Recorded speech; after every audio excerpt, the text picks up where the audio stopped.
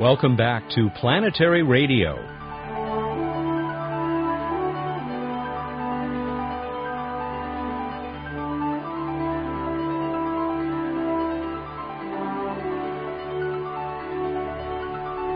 Hello again, everyone. I'm Matt Kaplan of the Planetary Society. Thanks for joining us on our second installment of Planetary Radio. This week we'll find out how fast Bruce Betts can talk. The regular host of our What's Up segment will spend a little more time than usual with us as he attempts to describe all of the Society's projects in record time. If we're lucky, he'll still have a minute or two to tell us what's up in the night sky this week. We'll end today's show with a special feature about robots that are smart enough to cooperate with each other and possibly smart enough to build a Mars base. But first, is Mars dry as a bone? Or is it hiding enough H2O to fill an ocean? Here's Emily with more random space facts. I'll be right back. Hi, I'm Emily Lakdawalla, Science and Technology Coordinator for the Planetary Society with Random Space Facts. Did you know that no human has yet visited Mars? The trip to Mars will be far more difficult and hazardous than the trip to the Moon, but Mars is the most Earth-like of all other destinations in the solar system, making it a prime target for human exploration. Its gravity, about one-third of Earth's, would be comfortable for human explorers. Although Mars is a much colder place than the Earth, with average temperatures of minus 60 degrees Celsius, daytime temperatures near the equator often reach a balmy 5 degrees Celsius or 40 Fahrenheit. What's more important, there is abundant evidence of a natural resource that is critical to the survival of humans: water.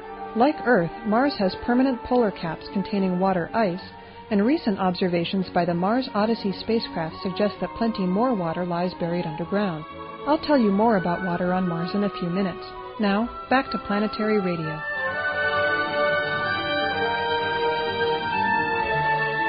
Dr. Bruce Betts joins us, as he does every week with his regular segment, What's Up? But we're going to give Bruce a little bit of extra time this week because he is the Planetary Society Director of Projects. And as such, well, we're going to see if we can sort of do a whirlwind tour of those projects. We are allotting all of 15 minutes for that tour, and we've already taken bets against us, Bruce, that's going to be impossible at a rate of about, on average, a minute and a half per project. What do you think? Well, we'll give it a try, but we do have a lot going on, so it's going to be tricky, but hopefully we can win. Now, before we actually start this great race, what is this all about? I mean, why is the Planetary Society up to so much? Is there some unifying theme behind all of these projects? Well, yes. To answer your second question first, yes, there are some unifying themes between these projects. The Planetary Society, as you know, the largest space interest group in the world, there are really three main things we do. We do advocacy for planetary exploration with all the governments of the spacefaring countries of the world.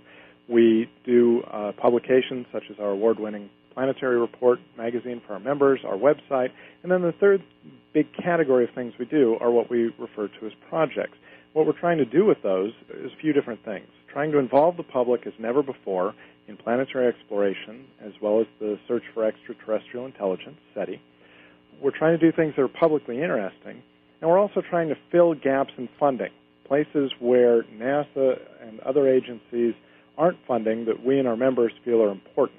We also are often, at the same time, trying to raise awareness to programs and to changes in programs. That was particularly successful in the 90s with a series of rover testing that the Planetary Society did as a project, and eventually was quite instrumental in leading to actually flying rovers such as Sojourner to Mars.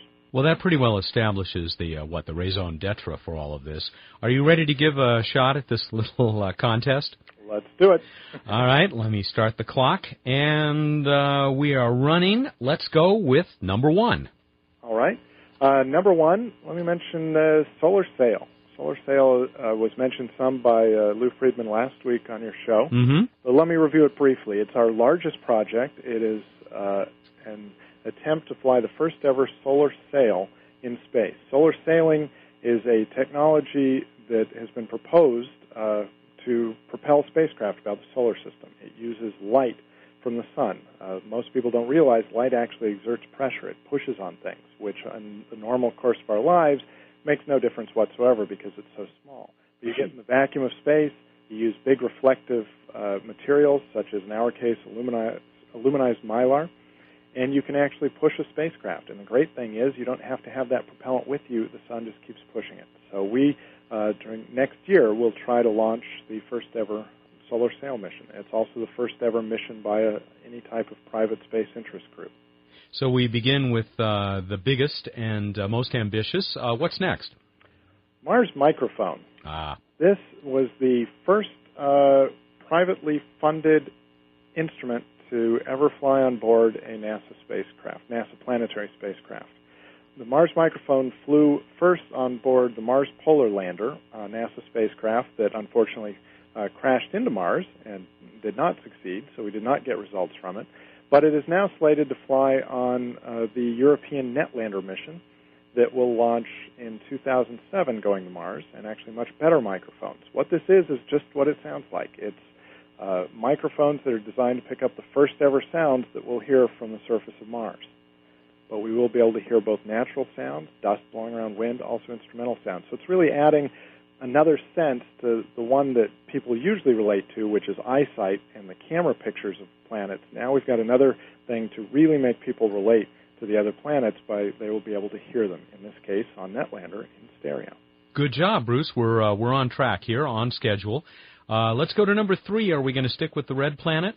Yeah, let's stick with the red planet, polish it off first.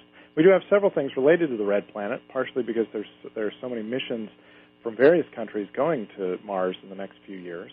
The next project is Red Rover Goes to Mars, which is an outgrowth of Red Rover, a Planetary Society project in partnership with the Lego company that allows classrooms and students to build Lego rovers with cameras on them and explore Mars-type terrains. Well, Red Rover Goes to Mars takes a huge leap and takes the theme of involving people and the public with driving rovers on Mars to actually involving the public with rovers that will literally drive on Mars, not just in classrooms. And we're an official part of the Mars Exploration Rover mission, NASA mission, going to Mars, launching in the middle of 2003, getting there in early 2004. And this will allow all the public and involvement in the missions in various ways. One is through what we're calling a Student Astronaut Program, which we actually have an active contest right now through the middle of next March for roughly high school-age kids that can compete through an essay contest. And these are kids from all over the world, compete to be in operations at the Jet Propulsion Laboratory, helping out with some of the different science experiments during the mission. A very unique opportunity, particularly for an open international contest, really the first time that this type of thing will be done.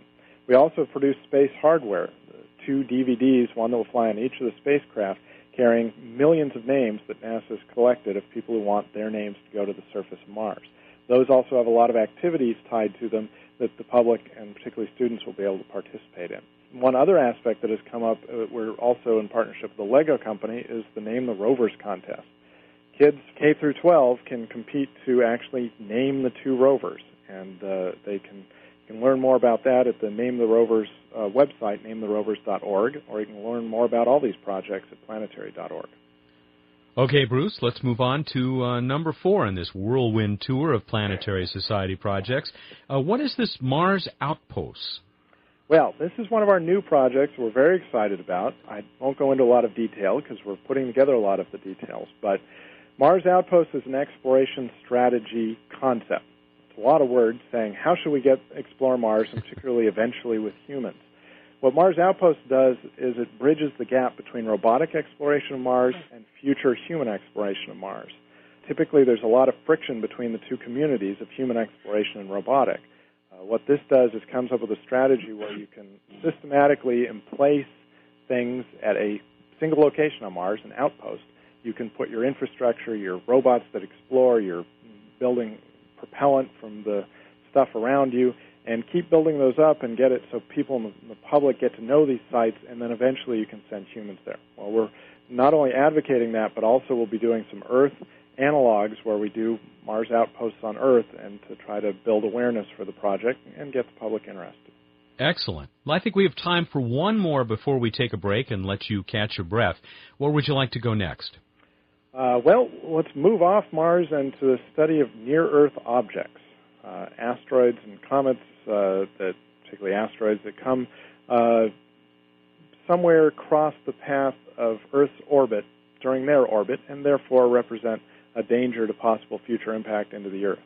Near-Earth objects is one of these areas that I referred to where there really has been a gap in funding, a real lack of funding for discovering these objects. And in fact, it's partially through things like our advocacy in the Near-Earth Objects program we do have that we are starting to see more funding in terms of finding these objects that might be out there, at least the larger ones.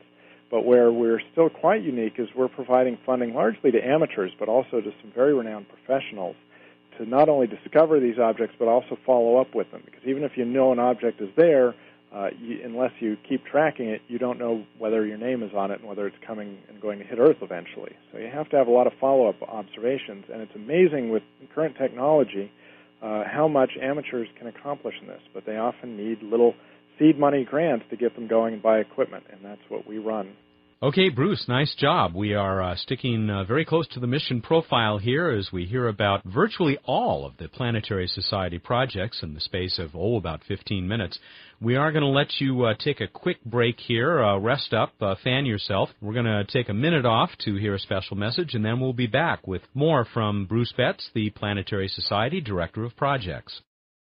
This is Buzz Aldrin. When I walked on the moon, I knew it was just the beginning of humankind's great adventure in the solar system. That's why I'm a member of the Planetary Society, the world's largest space interest group. The Planetary Society is helping to explore Mars. We're tracking near-Earth asteroids and comets. We sponsor the search for life on other worlds, and we're building the first-ever solar sail. You can learn about these adventures and exciting new discoveries from space exploration in the Planetary Report. The Planetary Report is the Society's full-color magazine. It's just one of many member benefits. You can learn more by calling 1-877-PLANETS. That's toll-free 1-877-752-6387. And you can catch up on space exploration news and developments at our exciting and informative website, planetarysociety.org. That's planetarysociety.org. The Planetary Society, exploring new worlds. We're back with Bruce Betts, the Planetary Society's Director of Projects. He is normally the presenter of our What's Up segment, but we're taking a little bit of extra time today with Bruce so that he can continue this whirlwind tour, as I've said too many times, of all of the Planetary Society's projects. We've covered Mars, we've talked about near-Earth objects, we've talked about the solar sail. Bruce, what's next on your agenda? Extrasolar planets. This is searching for planets around other stars and taking the Planetary Society out beyond this solar system of planets and out to the discovery of other planets. This is something that we are supporting, particularly a project that will use a robotically controlled telescope on Kitt Peak, where we are partnering with the Planetary Science Institute, and will do an optical search for planets, an automated search that will gather enormous amounts of data and basically look for stars to dim slightly when planets pass in front of them. As you can imagine, this is enormously challenging since these stars and planets are so far away, you're detecting very small dips in light, and you have to look over and over again to make sure you're seeing them and to see what the period of them is and determine such. So this is another sort of cutting-edge technology that we're supporting in another what we consider underfunded area of significant importance. Certainly one of the most exciting areas in astronomy today. Let's move on to the search for extraterrestrial intelligence, where the Planetary Society is involved in at least 4 ways. That is true, and in fact, in some ways, you can count extrasolar planet searching as the same thing. The implications of that help tell you how likely it might be to find habitable worlds elsewhere. The first one let me talk about is one of probably our best-known SETI project that we support. We're the founding sponsor and continue to be the primary sponsor of SETI at Home. Many of our listeners may recognize this since there have been 4 million users of SETI at Home. It is the largest computing experiment in the world, gathering the largest amount of computing time. And what it does is it takes data collected at the Arecibo Radio Observatory, where you get radio signals from different places off in space, and you need to process those to try to figure out if there's a signal in there which is not just natural random noise. You're looking for some pattern that would be indicative of civilization trying to communicate with us. Well, this takes an enormous amount of computing power. So the very clever solution that was determined by the group leading this at UC Berkeley was to actually use people's screensavers on their PCs and Macs at home and use that computing power that when people aren't using their computer, but their screensaver is going, it actually crunches these numbers. And so the screensaver communicates with a central database, gets some data, chews on it, spits the results back, and so on and so on. The popularity has been unbelievable. Again, 4 million users over the last 3 or 4 years, and the vast majority of those very active and doing this constantly. So it's been cutting edge not only in SETI but also in computing and distributed computing. And even though we're a little bit behind in our schedule now, I do want to mention a little promo for next week that Dave Anderson of SETI at Home will be our featured guest on Planetary Radio next Monday, that is December 9. Let's go on. What other kinds of SETI projects are underway? We've also been supporting Radio SETI for a long time, in fact going back 20 years. And we're also supporting now in the last few years what is also cutting-edge SETI, which is doing optical SETI. The concept before, because technology is available, was to search the radio wavelengths of the electromagnetic spectrum for possible signals. Well, especially now we realize that with laser technology where it is on Earth, that now or in the very near future you could more efficiently send signals using very high-powered lasers, where basically you'd see little pulses of light. And so what optical SETI does is looks for patterns from other stars that would be patterns in the optical signal that would be indicative of some type of intelligent broadcast. And we've been supporting both targeted optical SETI, where you look at certain sites as much as you can, and both of those have been out of UC Berkeley and out of Harvard University. And both of those piggyback off of other studies. So people studying other things send some of their light over to the SETI people, and they do their analysis. What we are now finding, and what will come up during the next few months, is the first dedicated optical telescope for studying SETI, and that is actually the largest optical telescope east of the Rockies, and it will be based in Harvard, Massachusetts. It's almost completed, and so that's something we're very excited about and very proud that once again we're pushing the cutting edge, the frontiers of these things to look in areas that no one ever has, so we really don't know what's there. Fascinating. And so, of course, this is going on this possibility that somebody out there is pointing a laser our way and using it to communicate. Did we make it? We made it. I'll be darned. No time to spare. Yes, that's right, with about a minute to spare. Nice work. Listen, that gives us enough time, I think, to do a little abbreviated version of What's Up. Always interested. Yeah, let's talk about what's easy to look at in the night sky during this coming week. And I'm going to mention 4 of the planets are quite visible at different times of night. So starting from early in the night, you can see Saturn rises right basically as the sun is setting. Saturn rises in the east. So if you look, especially it'll be easier to see after an hour or so after sunset, look in the east, and the bright thing that looks like the brightest star in the east is actually Saturn.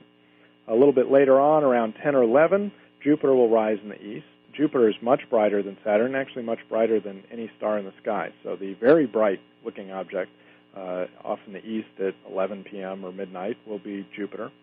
And then if you're up really early in the morning, you can check out Venus and Mars low on the horizon in the east. Venus extremely bright, the brightest planet in the sky, and then Mars looking slightly reddish to the upper right of where you see Venus. So that's what's going on in the sky. I've also got a quick look back in space history. Great. Well, you can leave us with this. All right. Well, here's something for you to ponder. December 7th marks not only an anniversary of Pearl Harbor, a date that will live in infamy. Exactly. And I suppose you can, in some ways, look at it this way, too. But no, 30 years ago, December 7th, was the last launch of an Apollo spacecraft carrying humans to the moon. Apollo 17 launched on December 7th, 1972, the last Apollo mission to the moon, last time humans have visited the moon in person.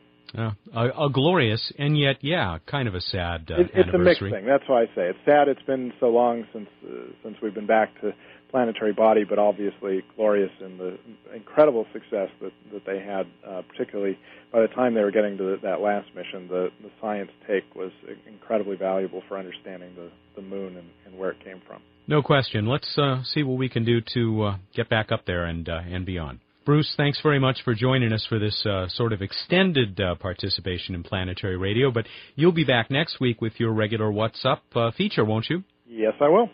Thanks again very much, and we'll talk to you then. All right, take care. That was Dr. Bruce Betts, the Director of Projects for the Planetary Society. Planetary Radio will continue right after this.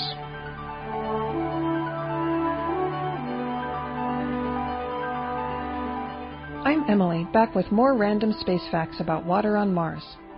Liquid water cannot survive on the surface of Mars today. Mars's atmosphere is so thin that any liquid water exposed at the surface would rapidly boil away.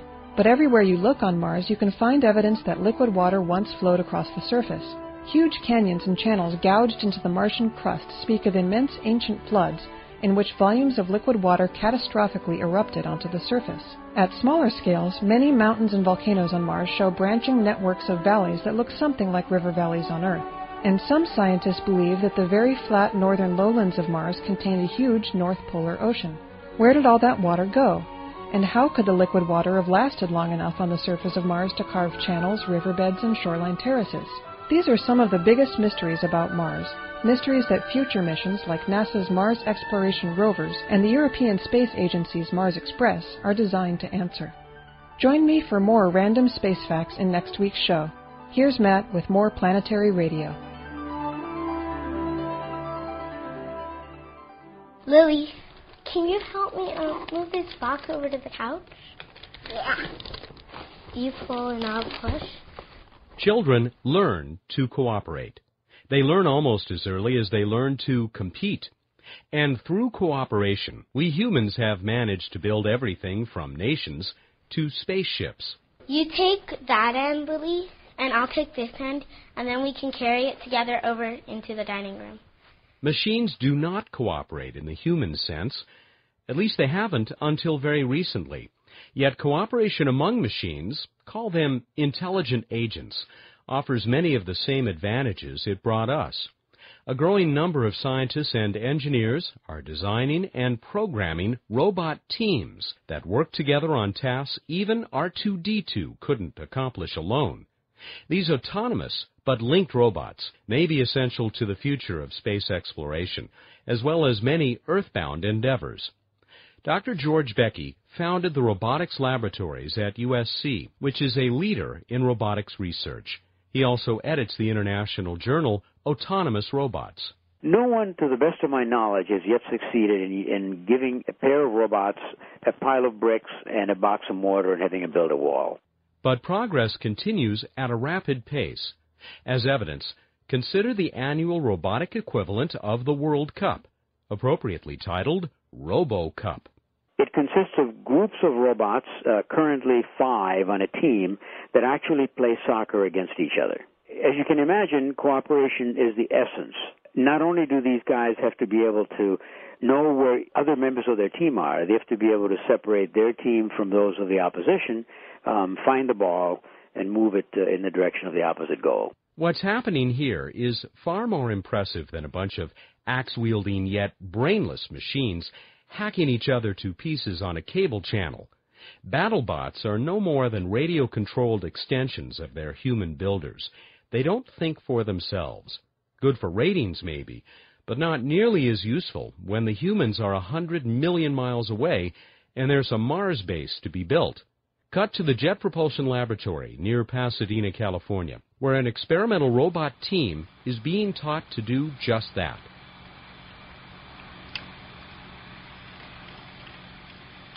On a simulated Mars surface at JPL, the robotic work crew is busy assembling a simulated solar power station. The two small, somewhat spindly-looking machines move about on 4 wheels, guided by stereoscopic cameras. They carefully approach opposite ends of an 8-foot beam. Each lowers a grappler, which closes over the heavy piece of metal, Then, in a robotic pas de deux, they lift the beam and carry it more than 150 feet. Their parents look on proudly. Paul Schenker supervises the Mechanical and Robots Technologies Group at JPL. There are some basic advances we're after here, first of kind in robotics, and they include the idea of having robots that not just cooperate. That is, if you would take the example of saying have two robots travel in the same direction over open ground, but work as tightly coupled, coordinated teammates. For instance, if you share a payload, as you see these two robots linked by a beam, like two people who are tied together by something heavy they're carrying, they have to coordinate their footsteps. They have to share their visual understanding of the environment they're going to be walking over. They have to work together to avoid obstacles so that one doesn't trip and fall. The idea, as applies to space exploration, is that these robots would be directed towards Mars, a future Mars robotic outpost. Though certainly the concepts we're talking about, multiple robot cooperation, tight coordination, has more general technical application to be it flying or surface-based robots. Surface-based as in here on Earth, where George Becky has first-hand knowledge of military interest in cooperating robots. This has to do with using robots for reconnaissance. We've done it, for example, by cooperating robot helicopters and then the wheeled ground vehicles.